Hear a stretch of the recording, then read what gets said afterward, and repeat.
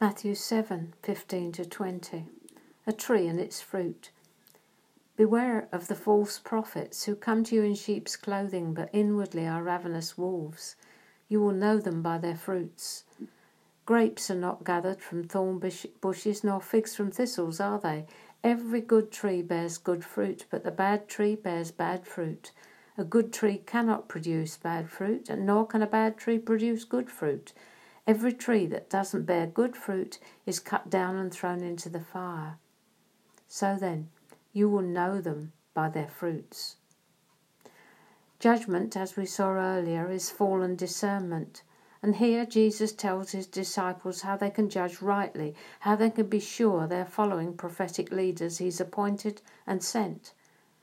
By using the analogy of a tree and its fruit, he spells out the surefire way of testing such leaders. Fruit. You'll know 'em all right, he says. And then he goes on to say grapes and thorn bushes, figs and thistles. Clear enough. You will be able to see if they are ordained, appointed, anointed and sent by him, or if they are building an empire for themselves and using you to do it. He was talking to the scribes and Pharisees of his day. No wonder they sought to kill him. But they haven't died out, the Pharisees, that is. We're all Pharisees being healed. He's speaking practically again and saying, you'll know when someone's a false prophet. They operate in the gift, but they don't know me intimately. They're not walking or working with me. It is possible for the gift to keep flowing, because when God gives something, he doesn't take it back again. These people can certainly prophesy and drive out demons. Signs there are aplenty. But fruit, that's another issue.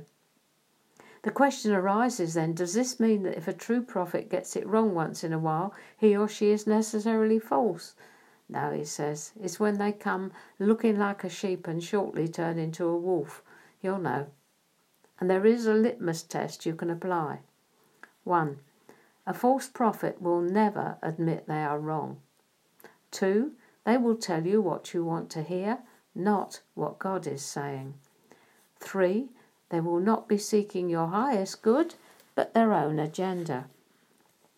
On the other hand, a true prophet will be quick to confess his or her fallibility and readily admit it when they get things wrong. They won't be empire building, but building the people of God. And they will have a greater vision for your life than you have, because they seek God's best for you. Humility is the mark of a true prophet of God. He or she no longer needs to be first, best and right, because they stand before an audience of one. 1 Kings 17:1. Now Elijah the Tishbite, who was of the settlers of Gilead, said to Ahab, As the Lord, the God of Israel, lives, before whom I stand, surely there shall be neither dew nor rain these years except by my word.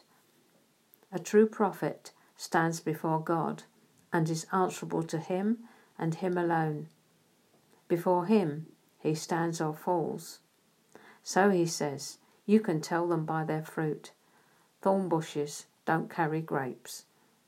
And you have all the equipment you need to rightly discern. Phew, that's a relief.